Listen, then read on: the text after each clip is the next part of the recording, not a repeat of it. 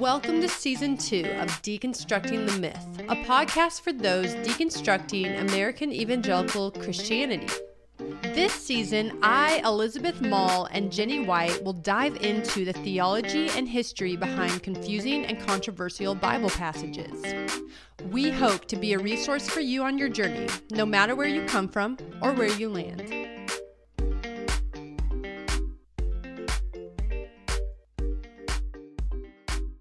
Well, good morning, Jenny. Hello, good morning. How are you doing this morning? I am good, and I'm excited to be talking about head coverings today, which is funny, though, because I thought this would be a much lighter topic than what we've been discussing. You know, genocide and Sodom and Gomorrah were our first two topics, but there's so much here, actually. There is so much here to go over. It's going to be about gender as well and Paul's view of women, so there's a lot that I think people are going to find really interesting. But first off, let's start with our new Bible game, Is It the Bible? And how it works is I ask you, is it the Bible or is it something else? And this week's theme is it the Bible or is it Taylor Swift lyrics? Okay. I was kind of stumped by some of these, and I've listened to a lot of Taylor Swift songs. So we're going to see if you're as stumped as me. I'm not an expert. I love her, but I'm not an expert, so I could be stumped. Okay, so to start with, here's a lyric, or is it a Bible verse? It says, I weep buckets of tears, and not a soul for miles around cares. Bible or Taylor Swift? This is hard because I feel like if it's from the Bible, it's like from the Message or something, and I don't listen. Yeah, I think this is in Lamentations, but I don't know. I'm saying Bible, but I think it's from the Message, and I don't read that version very often. Correct.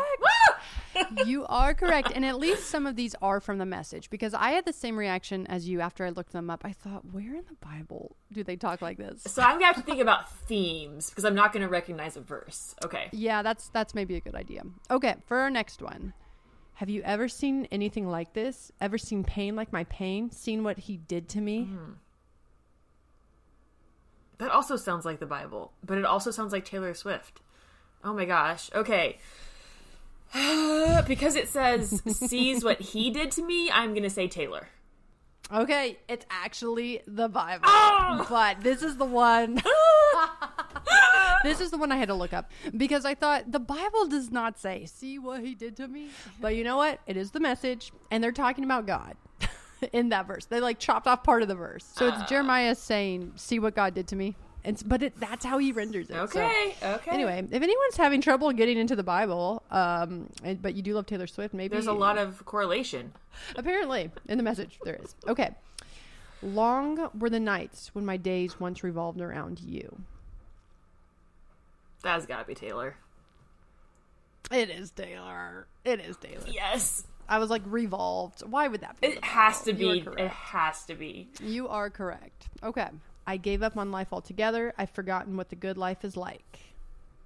This sounds like Job. Okay, I'm saying Bible. You were correct. Yes. But it's Lamentations. I'm sorry I'm disappointed. I tried this on my husband, and he got them all right, and I was so mad. And I was like, this is actually kind of cool. Good for him. But I think I was so upset he got them right. He's probably not as obsessed with Taylor, so maybe he has a clearer view. I don't know. But you were correct, but it's from Lamentations. All of the Bible references would be from Lamentations. That makes sense. So our next one is, the time will come for us to finally win, and we'll sing hallelujah. We'll sing hallelujah. Taylor, 100%. Wow. No hesitation. You are correct. Although I did not think you would think Taylor says that. Yes, she does. What song is it? Change? Yes, because these things, something about things will change. That's all I know. But then we'll, rise up, and we'll show them. Yes, you were correct. Okay, and then our last one. Oh, 3 words. Okay, obviously. I expect the right answer. This is from both. Obviously. There's no stumping you. It is from both. It is from both. It's like either Jeremiah in Lamentation being depressed or Taylor going, oh, so yeah. Jenny, you did excellent this round. Thank you. Impressed. Here we go. Let's get into it. Head covering. So this is based on a specific passage. Could you read that for us? Yes. So that we can just dive in. Yes, absolutely. So this is from 1 Corinthians 11, 2 through 16, and I'm taking this from the ESV version. Now I commend you, because you remember me in everything and maintain the traditions even as I delivered them to you. But I want you to understand that the head of every man is Christ, and the head of a wife is her husband. Every man who prays or prophesies with his head covered dishonors his head, but every wife who prays or prophesies with her head uncovered dishonors her head, since it is the same as if her head were shaven. For if a wife will not cover her head, then she should cut her hair short. But since it is disgraceful for a wife to cut off her hair or shave her head, let her cover her head. For a man ought not to cover his head, since he is the image and glory of God, but woman is the glory of man. For man was not made from woman, but woman from man. Neither was man created for woman, but woman for man. That is why a wife ought to have a symbol of authority on her head because of the angels. Nevertheless, in the Lord, woman is not independent of man, nor man of woman. For as woman was made from man, so man is now born of woman, and all things are from God. Judge for yourselves. Is it proper for a wife to pray to God with her head uncovered? Does not nature itself teach you that if a man wears long hair, it is a disgrace for him? But if a woman has long hair, it is her glory. For her hair is given to her for a covering. If anyone is inclined to be contentious, we have no such practice, nor do the churches of God. That was long. That was a lot. That was long. But, I'm actually really glad that this is the passage we're studying, because like I said, when I first saw it, I was like, okay, that'll take about 5 minutes. And as you're reading it, I was like, I have not heard this preached from a pulpit since I really started deconstructing the last few years. And I'm having a physical reaction to some of these. I'm like, ugh. And it's just interesting, because the last time I've heard this, I have heard this preached in churches, and I just was kind of like, okay, weird. So it's just kind of interesting to see the differences in myself as you're reading it. So the initial question, though, before we get into some of the history and the inner workings of the culture, I saw this when I was just starting my search. Someone on a random site that I would not really cite as a resource summed up the real question that I think a lot of people who are deconstructing are going to have, which is, why do so many Christians not wear head coverings even though the Bible says they should? Yes. I should say this is like the first question. There are so many other questions that I have. This passage is loaded. I wanted to just start by addressing that first question, though. Why are Christians not wearing head coverings? Is this just another sign that Christians as a whole pick and choose whatever? That's something a lot of people will say. Even some Christians will say that, don't pick and choose what you're going to follow. But I would argue this particular question subtly begs the question, because it assumes that the Bible actually says all Christian women should wear head coverings for all time. When in fact, Paul was writing to a specific audience in the Corinthian letter. And as with so many other difficult passages in the Bible, the real difficulty lies not so much in the incorrectly contextualizing and even interpreting the passage, even though we're going to try and get into that. But it actually, the problem lies in our application of the passage. Yes. Because I think there's this misunderstanding that if you read a command anywhere in the Bible, it is meant for you in this exact moment. And even most Christians would say that's not true, because most Christians don't follow every single Old Testament law, because we think there are different ways we're supposed to look at things in different periods of history now that Jesus has come and everything. So that initial question, it's not a question that's going to help us get very far, I think, because we have to argue about whether or not this is even applicable to us for today. But that's just my thoughts on that initial question. Do you have any thoughts on that initial question? Yes. I don't remember exactly where I heard this, but it was someone is talking about, I even think it was one of the Pauline letters, just talking about Paul's specific instructions to different people and what that looks like and how we interpret it today, and how Christians sometimes have this laser focus on a certain command or a certain thing without looking at the rest of what, in this case, what Paul says. So this kind of relates actually, but the example was Paul says women should not speak in church, but then in multiple instances he talks about women speaking in church or speaking in a spiritual role. And so we have to say, okay, Paul said this one thing, and this has become a huge issue for a lot of evangelicals today. But you look at the rest of Scripture and how Paul actually interacts with women, and clearly he couldn't have meant that, because he lists women who are working for the church, women who are preaching, women who lead house churches. And so it's almost like a little in the same way I kind of feel like people have latched onto this, but they don't look at the whole of how Paul talks about women in all these other instances. And so that was really interesting to me, especially not only the head covering part, but the whole men are the head of women and that thing, which makes me just like, I just can't even. Cringe. Like, I cannot even. Yes. Well, why don't you give us a little bit of the history that you found behind this passage, behind the culture of the time, behind maybe where Paul's coming from, because I'm not like the biggest fan of Paul. I'm not gonna lie. I don't know. I would love to unpack that with you at another. I actually don't have an opinion, but anyway. We will for some other time. Yes. But yes, let's dive into the history. So Christian head covering is the traditional practice of women covering their heads in a variety of Christian denominations. And I think a lot of us are probably familiar with the kind of older depictions of women covering their heads, either culturally or when they're in a church, or it's not a foreign concept to most of us.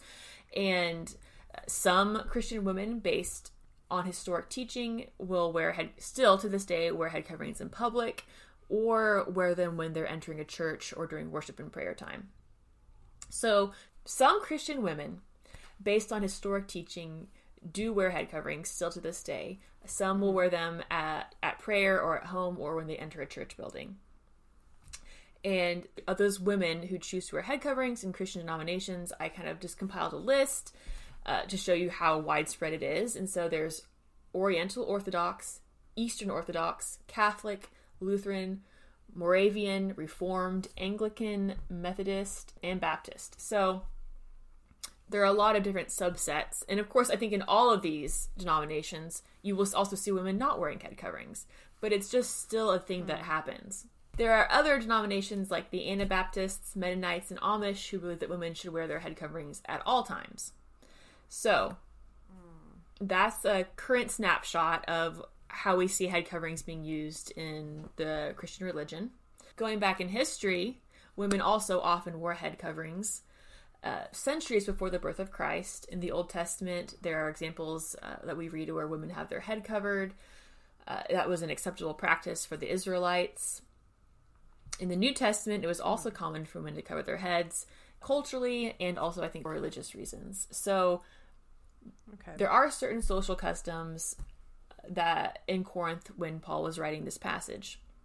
And it says hats or head coverings, and I got this from Mark Mosko's website, which is a really great resource for a lot of these tricky passages, but she says hats or head coverings on either men or women, as well as short or long hair on either men or women, have no real significance in modern societies today. But it was different in ancient Corinth. For example, some respectable Roman matrons, such as like wives of freeborn citizens, covered their heads when they went out of doors to publicly signify that they were unavailable and sexually chaste. So it was more like a protection for them to show my husband has status. So these women wouldn't usually wear veils when they were with family or close friends because they didn't need that symbol of protection. Lower class women, on the other hand, were not permitted by law to wear veils. So if you were lower class, if you were a slave, you couldn't wear a veil. And that made you much more vulnerable when you were going out. Interesting. So the veil, especially the palla, was a status symbol in ancient Rome and in the Roman colonies. So when you're talking about a symbol that protects them, you know what that sounds like to me is our modern purity culture idea of what the way you dress protects you. Do you think that's what is going on, or was there something different? I definitely think not, because it was just it wasn't a symbol. It wasn't saying, oh, I'm protected because I'm not tempting you by my hair. It was, I have a veil on, and that means that I have a protector. So if you harm me, there will be repercussions to you. Whereas if you're a slave or you're poor or you didn't have these protections, you couldn't wear a veil, which means kind of you're on your own, and no one is going to care that much if something bad happens to you. Okay, that's interesting. Mm-hmm. That's really interesting. I wonder if there's any correlation to how we've taken that into modern times with modesty. I don't know, though, because modesty is really based on trying to not cause anyone to lust. So maybe there isn't, but yeah, it's just really interesting. Yeah. So what we established is that in Corinth, wealthier women would wear head coverings as a sign of protection, but it wasn't necessarily, they weren't worn in their homes or around close friends, and certainly not every woman would cover her head. So going from that time, just historically, women have been covering their heads in public and in church throughout the centuries, especially in Europe and the United States, and even until the mid-1800s, actually, it was quite common for women to have a head covering. But this gradually became more likely due to fashion than because there was some theological reasoning behind it. And as time went on, women maybe would wear hats only when they entered a church, which I think was even common in the 1960s. Like, you would wear a hat when you went to church, and a man would not wear a hat when they went into church. And I even remember being taught that women can wear hats in church, but men can't. And I didn't ever know why or anything about it. But gradually in Western society, women no longer will wear hats in church typically. And of course, we don't wear them in public either. But I kind of went back to the history to see, what did the early church fathers, or what did the early church think about women and head coverings? Yeah. So St. John Chrysostom, who died in 407 and was the Archbishop of Constantinople, he was a very popular writer and a great theologian, and a lot of people still read his writings and talk about him today. And he says, quote, "The angels are present here. Open the eyes of faith and look upon this sight. For if the very air is filled with angels, how much more so the church? Hear the apostle teaching this when he bids the women to cover their heads with a veil because of the presence of angels." I don't know exactly. That honestly confused me a little bit, but for the sake of saying, he obviously thought that women should cover their heads. I don't really understand. For the sake of the angels, maybe you'll have more on that in your theology section. I wonder if this is, because it's kind of interesting thinking about how men are not to have their heads covered. How often, I mean, I remember growing up seeing my dad take his hat off as a sign of kind of like respect or reverence. Respect. So I wonder, that's what I always thought, it was respect. Yeah. Maybe that's a little more what they're getting at instead of kind of a sign of authority on her head thing. I don't know. Right. I grabbed another quote from Saint Cyril of Alexandria. He died in 444. He was the Patriarch of Alexandria. And he says, "The angels find it extremely hard to bear this law, that women cover their heads, if it is disregarded." So he's reiterating women should cover their heads. So that's kind of two quotes from the very, very early church. I jumped ahead quite a bit and also grabbed a few quotes from more contemporary Protestant theologians, such as John Knox, John Calvin, William Barclay, and R.C. Sproul, also affirm the teaching that women should wear head coverings in church. And they also often will link this to head coverings as a symbol of women's subordination to men, which is another sticky subject that we can maybe also transition into a little bit. So that's perfect. That's the perfect transition, because theologically, looking at this entire passage, I thought, okay, there are definitely at least two more questions behind the initial question of why don't we wear these anymore? And I think the two maybe even bigger questions that are kind of current to our culture right now are, okay, what is this saying about women's role in marriage and women's rank? Because I think that's something that definitely was taught to me, that there's kind of a rank and we're equal, but you still need to have this someone in charge, someone it's hard. Above. It's like, this always makes me think of civil rights in the sense where it's like, well, equal but different. You're equal, but it's separate. and how the Supreme Court ruled there's no such thing as separate but equal. That's inherently unequal. And two very different things. I'm not trying to make a statement on either one of them, but that always comes to mind is that you can't actually be separate but equal. It doesn't exist. So you can't say men and women are equal, but men can make the final authority. They have the final authority on everything, but they're still equal. Like you can't, those things don't mesh. What's fascinating to me is that especially in churches, we see women really being told, you are not to preach, you are not to do this, you are not to do that, even under dire circumstances. I remember in season 1, Amanda was telling us how they were short on communion servers in her particular church. They were short. They were every Sunday saying, we need volunteers. And she volunteered. She said, I would love to. And she was told, over my dead body will you serve communion at this church? Right. And she's like, really? Like, not even an exception for the fact that you have no one to do this, you know? And I wonder why you have no one to do this, because you sound so likable.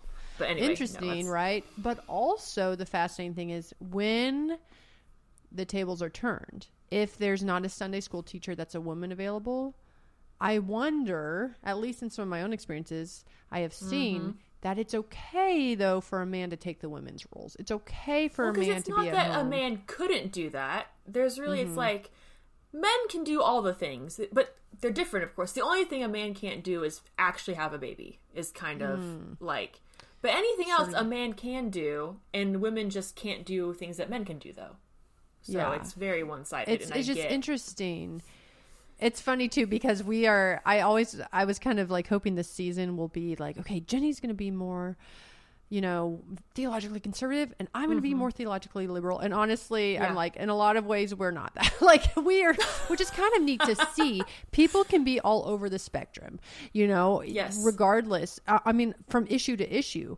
And on this, I think we're very much aligned. There's so many problems with it because, like you said, it does really tie into the separate but equal concept, especially when a man is able to, under certain circumstances, do all the things. But a woman is told, under no circumstances are you to do some of the things. I just think that's really interesting.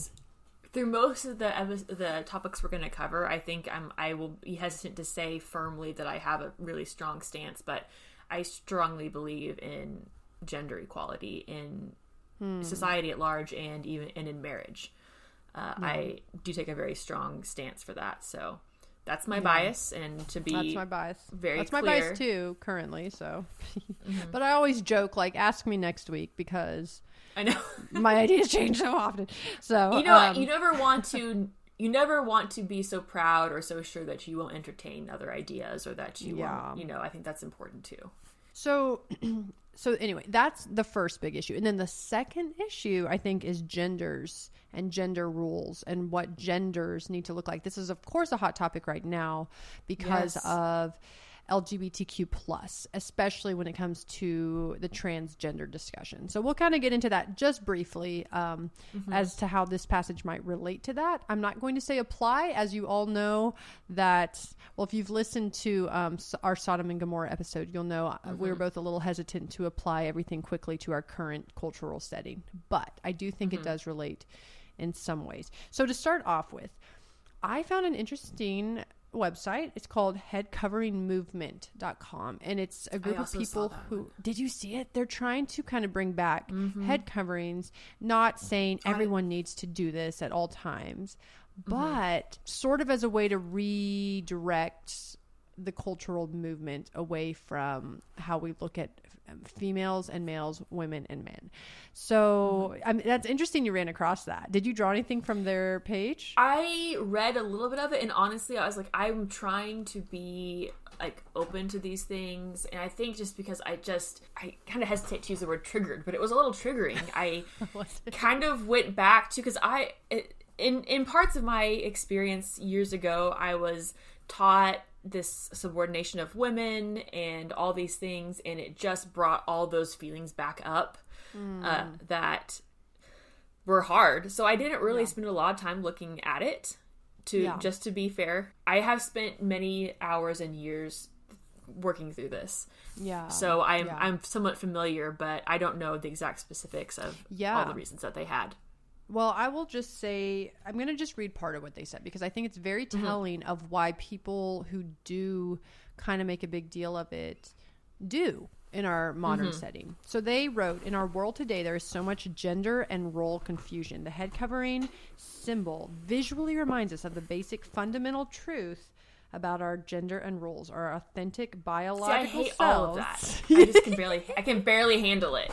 Okay, please continue. Please continue. Our undeniable gender reality as opposed to a false gender identity based on fantasy. The head covering symbolizes a principle about how men and women were meant to function within the created order, and that principle, if we choose to apply it, can help provide stability in a culture painfully confused and chaotically directionless. There is an urgent need to clearly and compassionately share with our culture what biblical manhood and womanhood mean. Okay, let me just vomit. Saucy, Jenny. Saucy. I know. Collected, and yet here we are. This is a hot button topic. I fully admit it. I am not. I try to be. I'm trying to be rational, but clearly I am struggling. So please continue. So at the end of everything I said about what they believe needs to happen culturally, they say the practice of head covering can help us do that. Can help us reclaim culture. And so, it's interesting. I think reading that, though, I realized it's much bigger than the question of, well, why don't Christians do this anymore? Oh, maybe we should. The Bible says so. People that do want to still do this often, this is just one source, but often. Yes. It's because of trying to make other cultural and theological statements. And I think, that's not to say that there are people who don't do it, but I think that's important to bring up. So let's first talk about the authority issue. Submission, sexism, and head coverings. How does it all come into play? So in one of the articles I read, it says Paul discusses sexual expression within marriage in terms of authority. In 1 Corinthians 7:3, we read, a husband must yield to his wife the loving affection that is proper and due, and likewise a wife to her husband. A wife does not have authority over her own body, but her husband. And in the same way, a husband does not have authority over his own body. Rather, it is his wife who rules. So, a wife having authority over her head, which is in the passage we're discussing, it's kind of confirmed looking at the context. Her head is thought to be her husband. And this particular person said, this is an affirmation of the unity and equality of spouses in marriage state. Within the state of matrimony, such equilibrium is necessary if the couple is to achieve their salvific meaning of their union in Christ, which is interesting that he kind of put a word that has to do with salvation in here. But so he's kind of tying these two thoughts together. This does very clearly, I think, show some of how Paul is viewing the wife-husband dynamic. And even though the chapter 7 verse about them having authority over each other's body seems to kind of indicate a more equal stance, my question is having authority over each other's body really a good idea? In the sense that, like, I've heard some friends who've gone to therapy, and I'm not saying therapists know everything, but it was told part of your problem is you think you own each other. And you don't. You're still individual people. You still have, consent and all these things. And I know that that's a problem. That's been a problem. Marital rape is a thing that happens. And some of it can be, I think, derived from some of this. I think if you have that, this interpretation validates that and makes you think, this is within my rights as a husband, or typically a husband. Not always, but typically it would be a husband. I think that the purpose of that is mutuality. So, take both into consideration. That's how I see that verse. I know there could be a lot more could be said, but that's and I think how I see it. Well, and I think that word authority is what's tricky. And it would have been, to do a real deep dive in the word would be something helpful. And I did not do that for this because it's like, well, what did he mean authority? What did he mean? Like, what does that exactly entail? Some Christians do say that this is a sore misinterpretation because of the word authority. And in part because, especially the passage I read about them having authority over each other's body, is not exactly talking about having free reign to just do whatever you want with the other person's body. This, one of my sources said, because husband and wife become one flesh in marriage, the husband surrenders the rights over his body to his wife, and the wife surrenders the rights over her body. Each has authority. We already have said that. We've already said how that's problematic. But this author said, however, Paul does not mean an absolute authority or an absolute surrender. Remember, he's writing to believers who have accepted the false view that sexual relations are inherently and always bad, or at least questionable. So he's not actually giving the spouse authority to demand sexual acts that are sinful, painful, or demeaning, or saying that a spouse has an obligation to give in to such demands. Paul's point is that when spouses abstain from sex for illegitimate reasons, they are stealing from one another because their bodies belong to one another. Which is kind of interesting. He says Paul gives one legitimate reason for spouses to abstain temporarily from sexual activity, and it's for a special season of prayer. Again, because of the context, we cannot view this as the only legitimate reason for spouses to abstain.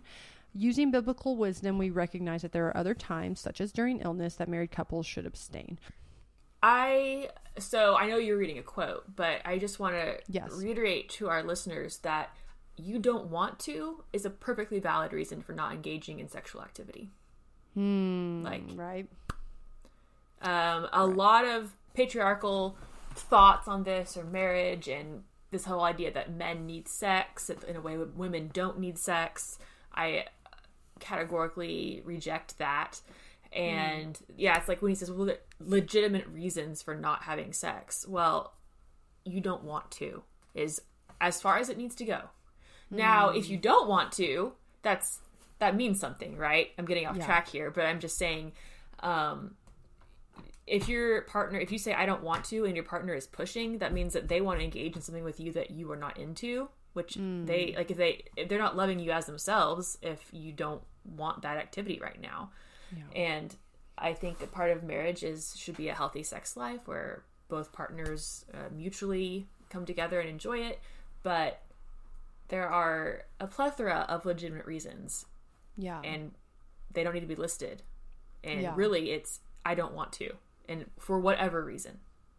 I think that's really important to put in there because when I was reading this, I took it a little bit of a different way. And I'm glad you said that because I don't want people to mishear me. So the reason I thought this was maybe a little bit redeeming slightly of this passage is because I thought there may be a case where both partners do want to, but one of them thinks it's more honoring to God to not, because they did have this kind of idea that, well, sex is inherently questionable or bad. And so if it really is that you both want to, one of you is trying to be kind of more pious and not, he could be saying, no, don't. I think what you were saying, looking at that way, is true. It's saying these people thought we shouldn't have sex because that's bad, that's fleshly. And Paul was saying, it's almost like he's saying, no, like you should participate in a mutual sex life as much as you want, except for maybe if it's a time of fasting where you both are just devoting yourselves to prayer. Not that that's the only reason not to, but don't put up barriers where there shouldn't be. So we've taken it, most people look at that from a totally different viewpoint as to where these are the only times you can say no to intercourse versus you should be saying yes all the time for as much as you want, except if you both are like, we're gonna just take a period to pray and fast. Interesting. It's really interesting. It almost is like the complete reversal of what it looks like when you first read it. And so that's why I bet some of our listeners are like, I don't know. And I don't know. I mean, these are just things we have found recently. And so it would take some more digging. But again, kind of with the application, we have to remember this was for a group of people that Paul knew at least a decent amount of information about them specifically. So there's some of that comes at play, I also would like to say we have to remember Paul thought Jesus was coming back any day, literally any day. So I don't think his goal is so much as to change cultural norms, even within the church, as just like, let's keep everything moving because Jesus is coming very soon. So like, let's keep the machine moving and we'll be here for him. And a lot of Christians don't appreciate that view or don't agree with that view. A lot of atheists don't agree with that view because that kind of ties into something I mentioned last season, which is the redemptive movement hermeneutic. But this idea of we got to look at our point in history and what are the rules and regulations that are needed for this exact moment at a very practical level. So while I tend to really gravitate towards that sort of explanation for a lot of things, I do feel like I can really see the atheist side or the skeptical side that rejects this sort of proposal because, you know, it definitely lends itself at times in history, and especially now in history, Christians are accused of this, to believers not focusing on problems in the present or not addressing them fully in the present. So in this instance, Paul did think Jesus was coming very soon. So his motivation, I think it's safe to say, wasn't to drastically change society. And while that may be an explanation, you know, does that make it right? Does that make it the best course of action? I mean, he was wrong about Jesus coming back soon. So, you know, I don't know. It's important to realize that Christians have long been known for not addressing well things that are happening right here, right now. When it comes to science, when it comes to thinking about society, when it comes to human rights, things like that, Christians are often like, this is important, but not as important as these other things we're focusing on, as heaven, as saving souls. And then society looks at us and says, but this is happening now. You needed to address this now. So I just think that's important, you know, definitely from our Christian bias. When we strive to defend Paul, you know, sometimes it may not be right to defend him. And I don't know if this is one of the cases or not, but I just thought I'd bring that up. So The second issue is the gender norms issue that this brings up. So, in an article by Mark Array, Submission, Sexism, and Head Coverings, he says, Paul does not ultimately insist that women wear veils, nor does he preach the submission of women to men. In fact, there is no such insistence on any such particularly Jewish custom for this Gentile community, or anywhere else. The confrontation of the new Jewish faith in Christ with pagan culture was difficult for sure, and morality was a chief concern. But we must look at these issues through their eyes and not perpetuate notions of static custom and practice that were, in fact, dynamic and evolving. He also says, though, Paul does not insist on veils as long as women appear like women. And that's, I mean, this is an interpretation, but it really got me thinking when it comes to the transgender discussion, which is nothing new, but definitely is something that's more out in the open and being talked about right now. It made me wonder what the Bible's role has been in creating the cultural atmosphere that lends itself to people feeling this big dissonance between their bodies and their identities as humans. You know, I'm not going to say all trans people would say, well, it's a cultural phenomenon that's happened to me. I don't think that would be accurate. I'm new to the discussion in many ways, but I just really wonder, how has the Bible shaped our ideas about masculinity and femininity in a way that has actually made something that's far too narrow to capture actual humanity, and something that's causing people to question, you know, if they're even in the right body. Do you think that it stems from passages like this, or what do you think, Jenny? So I am very uneducated on this, but the culture at large does not necessarily agree with this, but I do kind of wonder, there's still this like women look this way, men present this way idea. Mm-hmm. That a lot of it, we can say this is just cultural because we look at other societies and other times in history, and men and women look very different than they do now. So It isn't like women must always have long hair and men don't. When you look at a lot of like Middle Eastern countries or like Russia, and men have had very long hair, you know, so it isn't like hair always denotes gender. If we just let people be people and not worry if the thing you're doing is masculine or feminine, would a lot of this just disappear? Like, I don't know. I know some people feel like they're just in the wrong body. Like, I know that's something that certain people experience. So I'm not speaking to that.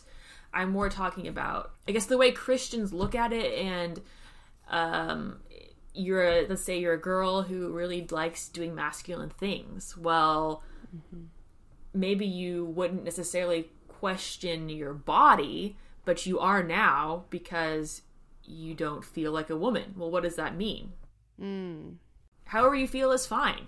Like, do what you want to do. Be who you want to be. That's my. But then, like in this case, people would say, "Well, the long hair needed to be acting womanly," you know. I know, which is so interesting. And I remember you talked a little bit about this when you talked about purity culture. That it was, and we were talking about modesty at that time, but it was the idea of we don't want to distract, right? And so maybe this idea, Jesus is coming back very soon.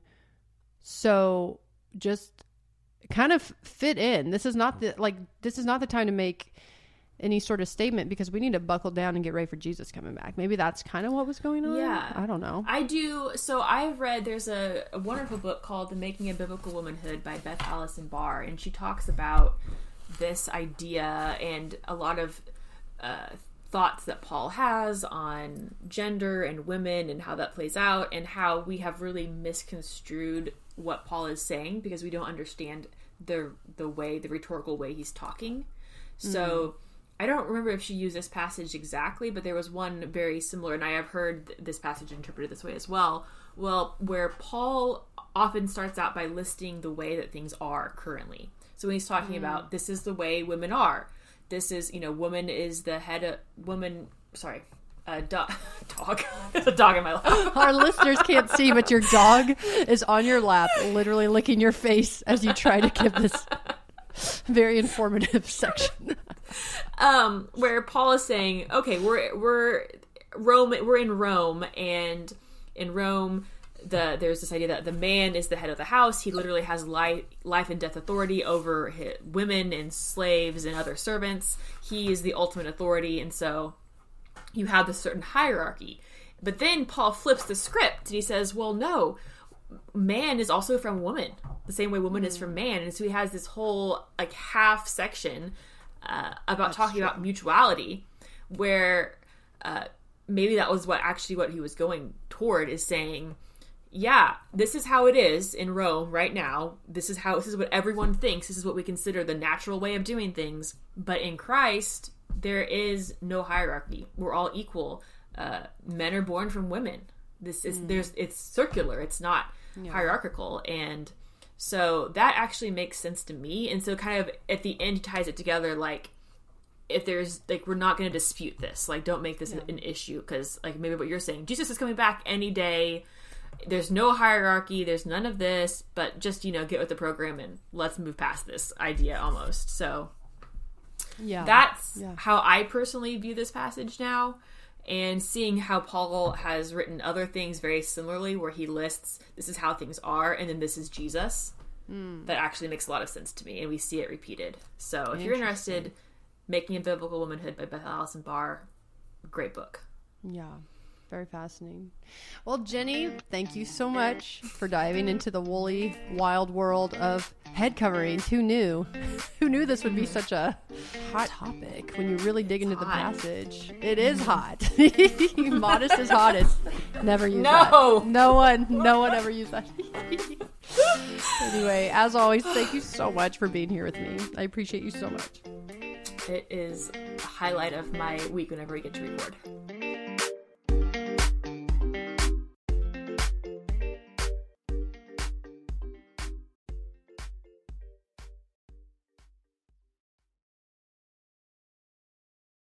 If this episode was meaningful to you, please consider supporting the show at patreon.com/deconstructingthemyth so that episodes like today's keep coming.